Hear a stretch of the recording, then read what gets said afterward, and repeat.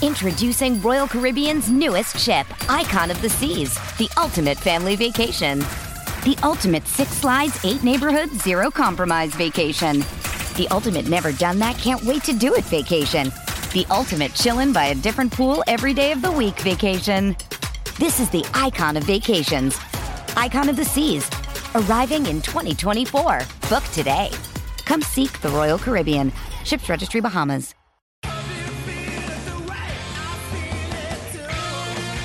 The award-winning Crunch Time for Azito Power Tools. German design quality and innovation powering DIYers. All day, every day.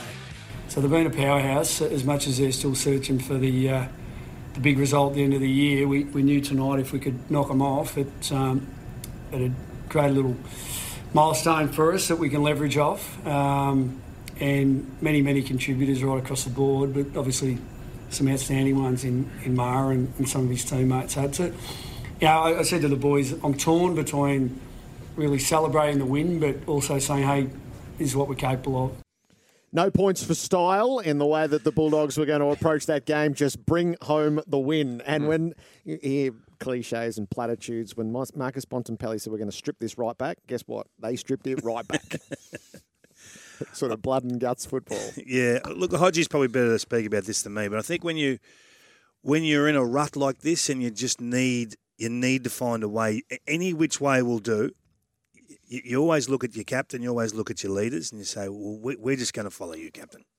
You just do what you do, and we'll fall in the line outside of that. And I've been tracking Marcus Bontempelli the last couple of weeks, and he hasn't been a clearance player of the last 12 months. He hasn't been a hit it to me, let Libba and McRae run second, third fiddle off me. He's been happy to let those guys be the targeted player. And I just think last night, or the other night, he said, nah, I'm the man, you hit it to me, and then the rest can follow me. And he took control of that game. Wasn't his cleanest game, it won't be on any highlight reel for Marcus Bontempelli, but 28 touches, 8 clearances, 4 centre bounce clearances was enough to give territory to the Dogs and stop the Lions playing their game. Yeah, I was concerned for the Lions. First of all, with the Jamara, what happened with them throughout the week. So they're going to be spirited with all the stuff with him and his personal life. The other thing was the Dunkley one coming back. If you need a spark, if you're in a rut, you need to look at something to spark everyone up. And that first tackle at the start of the game when Libba wrapped his arms around Dunkley, I thought that was probably the worst start they could have. Anyone could have tackled him but Libba, because as soon as he drives him into the ground, and you knew Libba was going to try and get to him at some stage, but to do it at the first bounce. And from that, I don't know, but it just seemed the Lions were fumbly. They made errors that they don't normally do. Joey Danaher, 2 silly free kicks in the forward 50, turned the ball over a couple of times going forward in the first quarter. Everything that they could have done wrong, they did. And that's I mean, it sort of gave the Bulldogs, even though I felt early that the Lions were probably a better team than the Doggies early on, it just kept them in the game, kept them a sniff. And then when Jamara sort of took a hold, the Lions didn't have a yelp. And we'll touch on their ball movement at times, but it just seems like when things are going well, it's going well, but when it's not, no one changes the style. No one probes to do something different. So let's just stay with the Dogs because they're a big conversation, the Lions. So they've got Richmond, Port Adelaide and Freo. So there were 2 ways to look at it. Had they lost on Thursday night, the tailspin was very possible. And now you sort of frame it, Richmond in the grip of injury, although they might be restocked. Port Adelaide, we don't really know yet. And Fremantle, we've got our doubts over. So the winning can reframe things for them, even though I don't think... Well, they restored certain elements of their game. Certainly the contest they did and winning the centre clearances. But that doesn't look as slippery a slope as it might have done if they were 0-3. Well, no, they've stayed in the fight. It was all they did was stay in the fight for season 2023. Do we think on that performance they're amongst the top 4 or 5? Absolutely not. But what they did was probably more in tune with the Dogs' brand of footy than what we'd seen the previous couple of weeks. Seriously tough at contest. Everywhere the ball went, tough again. Numbers arriving, swarm, handball, let's go. And if you score, you score. But that's the Dogs. And I know they've gone tall, Hodgie, forward and back of centre. It doesn't always marry up with winning contest. And I think they've got some guys that aren't really fighting the fight at the moment, that they need a real spike from. I'm talking about Rory Lobb, a recruit that they made a big song and dance about when he arrived, and he needs to find some form or some nasty to give this team some direction. So everything falls into line when your talls play tall. Well, he was subbed off in the end. Yeah, so obviously missing 1 week off the ankle surgery, which is obviously the Dogs and his decision. But he jarred it in the end and they felt the need for him to come off. But do we give him an alibi for that or just some continuity required? Oh, well, you can if you like, but we're talking AFL footy. We are? Yeah. Your role is your role. If the ball's in your area and you're 205 centimetres, you've got to make a contest. Structurally, you're right though. They've made a lot of changes. Bruce come in, he goes down back. You bring in Jones, so then Keith's trying to work with 2 new guys that he hasn't done much work with, or he's done nothing with Jones. Then you look at Lobb moving forward. You look through the middle, and you sort of say the midfield haven't looked to what they've been. They've lost Dunkley and Hunter, 2 blokes who'd been so important for them over the years. So do you give them a little bit of leeway, saying that there's a lot of pieces that have been moved and they're just trying to figure out. I said Lobb coming back from the injury. Oscar Baker was good too, if we're speaking we can give them leeway, but at 0-3 the leeway runs out, doesn't it? Yeah. So, I think they that's had what to get back to what they were. That's what Jared was saying. 1 and 2, you sit back and go, well, there's 1 and 2, and I know they've got a couple tough games coming up, but if they can start to hit sync and play a little bit more of the tougher football they did last night, plus the defenders, I thought they were as good as the 3 guys that I read out before, Bruce, Jones and Keith. I thought those 3 were excellent at how they worked together, how they intercepted, how they were just any contest that went up forward, they were physical. And that's what you want from your 3 big defenders. So I'm probably not as harsh on them as what you are, just saying that there's a lot of pieces that have been moved, but they took a step in the right direction on Thursday night with that Hunt in and around. Having Libba back in there, having Bont, they all, you go through the touches with McRae, Dale, Libba, Treloar, Bonampale, all getting high 20s, and you look at the Lions, who you only had one person over 25, and that's Lachie Neale. So you could sort of see where the Hunt was. So what are the Lions' biggest areas of concerns? Because they're a head scratcher after 3. How much time we got? The biggest thing for me was when things are going well for them, they look good. Like the first 3.5 quarters last week against Melbourne, then we gave them a little bit of an out. They went in after when the blackout occurred, and then they came out and Melbourne were out in the ground for a little bit longer. They were more warmed up. What happened in that last 10 minutes shouldn't have happened. It was the same as what happened in the whole game against Port Adelaide. And then when things got tough against the Doggies, they didn't change. No one tried to set the example. They were pegged in. Their ball movement on Thursday night was as ugly as I've seen it. They didn't want to probe. And the old coaches, the old coach is saying is take what the opposition give you. So you can either go around them, you can go through the middle, or you go long down the line. They're happy and content just to sit back and go long down the line if a team is going to squeeze them into one side. Collingwood aren't going to do that. If you looked at what Carlton did from rounds 1 against Richmond to round 2 against Geelong, they probed the middle. They made them look so much more dangerous. Brisbane aren't willing to do that. Whether Rich is not in or Kitty Coleman was I thought he was a little bit still affected from that concussion the week before. He had a few uncharacteristic things from him, but there was just no intensity or urgency to let's break this game open. They were just content, and it played into the Dogs' hands. I'm at a loss with the Lions. I can't work out whether the Lions are a really good team and should be amongst all conversations to win the flag, or they're just David Ferrer. They always run to one better. There's always another one better, and they get to a lot of semi-final type opportunities, and there's one better. And it's a concern because I don't absolutely know what their point of difference is. And we had this conversation all through the back half of last year. What's their point of difference? It just can't be, you've got a great clearance player. You've got Lachie Neale in there. Because every team at the pointy end's got a Lachie Neale type. They might not perform to his level, but they've got a Lachie Neale type.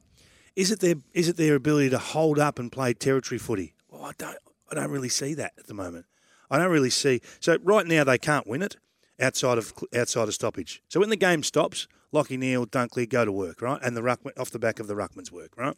So plus 15 for clearances, which is second in the competition. But when the game's in motion, they can't win it. Minus 63 post-clearance contest, which is 18th in the competition. So it's minus 63. The second worst is minus 25. So that's a huge gap back to second last. They can't move it, 18th in the comp going coast to coast, and they can't stop it. They can't stop the opposition moving the ball. So they were 16th in the comp coming into this game, and they're not scoring from those intercepts anyway. So I wonder, where do they start the correction is the question. Not can they correct, where do they start? Do they have enough role players? you look through that list and you go, look at that team. There's a lot of big names who are very important players. You look at Richmond, we talk about Richmond's success. They had the big dogs in the Martins and the Cotchins and Rewalts and that, but they had so many role players that were happy to squeeze up and not get a kick, take Dusty's man. You look through the lines, like they had, Daniher, Hipwood, Charlie Cameron had 21 touches and 2 goals between the 3 main forwards.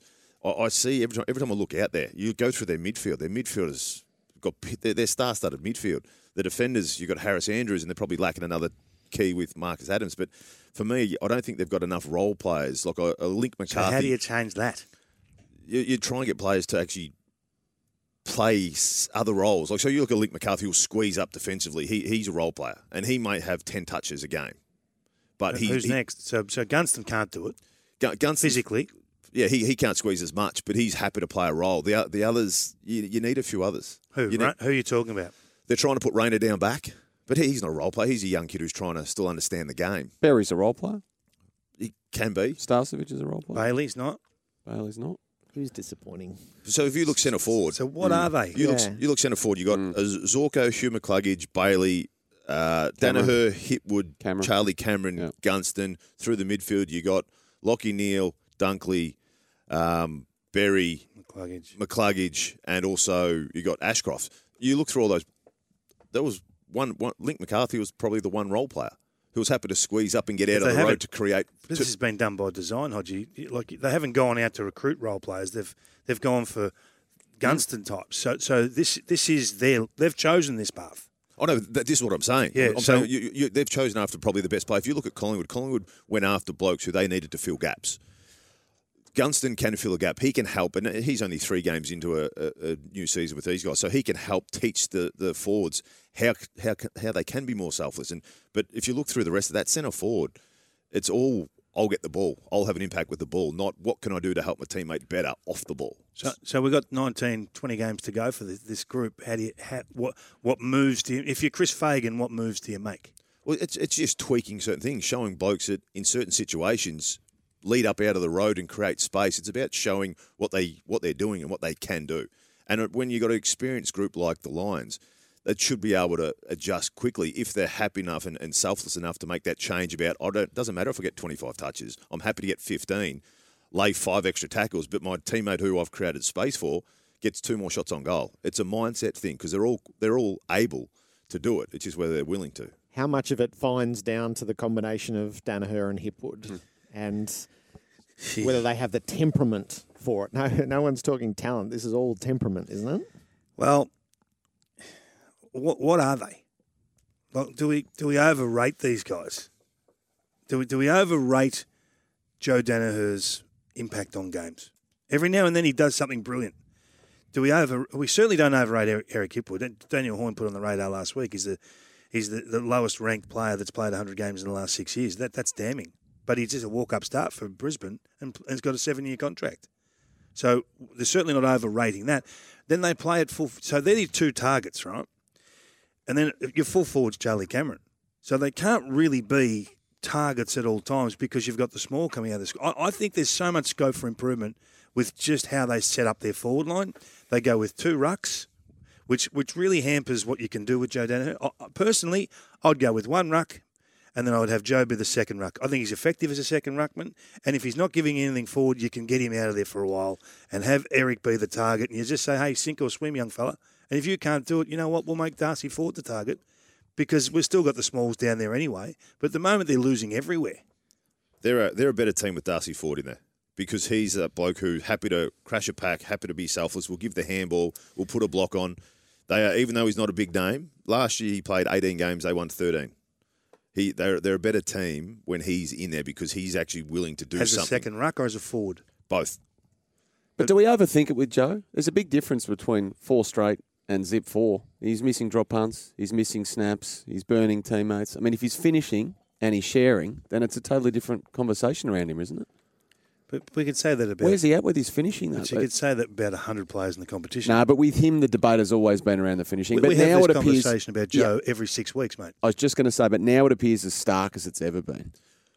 My forwards miss goals. I'm not on him as much for missing the goals. The things that I wasn't happy about was 2 free kicks that he gave away, which he was never in a position, and it was just an easy way that they got their ball in their forward 50. They had a lot of the play early in that first quarter. He turned 2 balls over. One, he tried to kick the Gunston when there was no gap, and the other one was just a bad kick. But the 2 free kicks was undisciplined, and all of a sudden you give it back to the Bulldogs at 45 out from your goal, and off they go. That's the stuff that you shouldn't do as a forward. You don't let the opposition mark it, intercept markers. You don't let the defender mark it, and you don't give away free kicks because it's just easy ball back for the defender. There's not much we'll remember from the night except this image, as Nicky Winmar was right to point out, as this is the torch being taken up by the next generation, Jamarra Ugle-Hagan. So obviously I knew it was coming up to 30 years since Nicky Winmar did that, but it just came in the moment, and obviously I didn't know I was going to kick a goal tonight, so just the celebration just came with this, I don't know, just the game. Well, I felt pretty proud to obviously going out there with all my mates that supported me throughout a tough week, and then to do that in front of everyone, it just hopefully makes a stance in a moment, and hopefully people look back on it from 30 years now and say from then nothing's happened since, and hopefully no one cops anything that I've been through.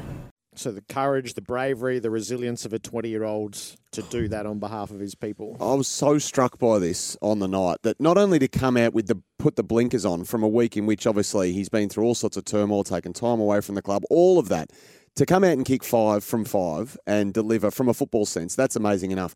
To then own the whole moment and the whole week, to speak to the broadcaster afterwards, to then go into a press conference setting alongside your coach in front of the media, which can be a pretty intimidating environment for a senior coach, let alone a 20-year-old who's been through what Jamarra's been through. I couldn't believe the maturity and the eloquence and how well he handled himself on the night. It was spectacular. Maturity is the first word that comes to mind, because he hasn't had an easy first few years of football, but none of that compared to what he went through last week and how much of a toll that's taken on him. But as you said, for how he acted, how he held himself, how he spoke after the game, he showed emotion after the game, but then was composed in there with Bevo. You sort of sit back and go, he's got a good character, this fella. He's been able to stand up, and then he let his football do the talking to start with, and then followed through with some pretty big statements. And the similarities that it was the still image rather than the it wasn't captured the first time through on television. Yep. It's the still image, which is such echoes of what happened with Nicky Winmar. So he kicks the first goal and the last goal. As a script writer, it was perfect. It was. Excellent use of David Ferrer. Maxed out at world number 3, 11 quarterfinals, 5 semi-finals, 1 final, no Grand Slam tournament victory. You've used David Ferrer really well there, who disappeared from the sporting conversation a good few years ago. You go a long way to find another David Ferrer, Jared. We might have found one. He earned $31 million US through his career. There you go. So he's living a life. It's not all bad. It's not all bad. The review of Friday night and Thursday night footy, the big issues of the week, including the first meeting of Clarkson and Mitchell as coaches this afternoon. You're listening to Crunch Time.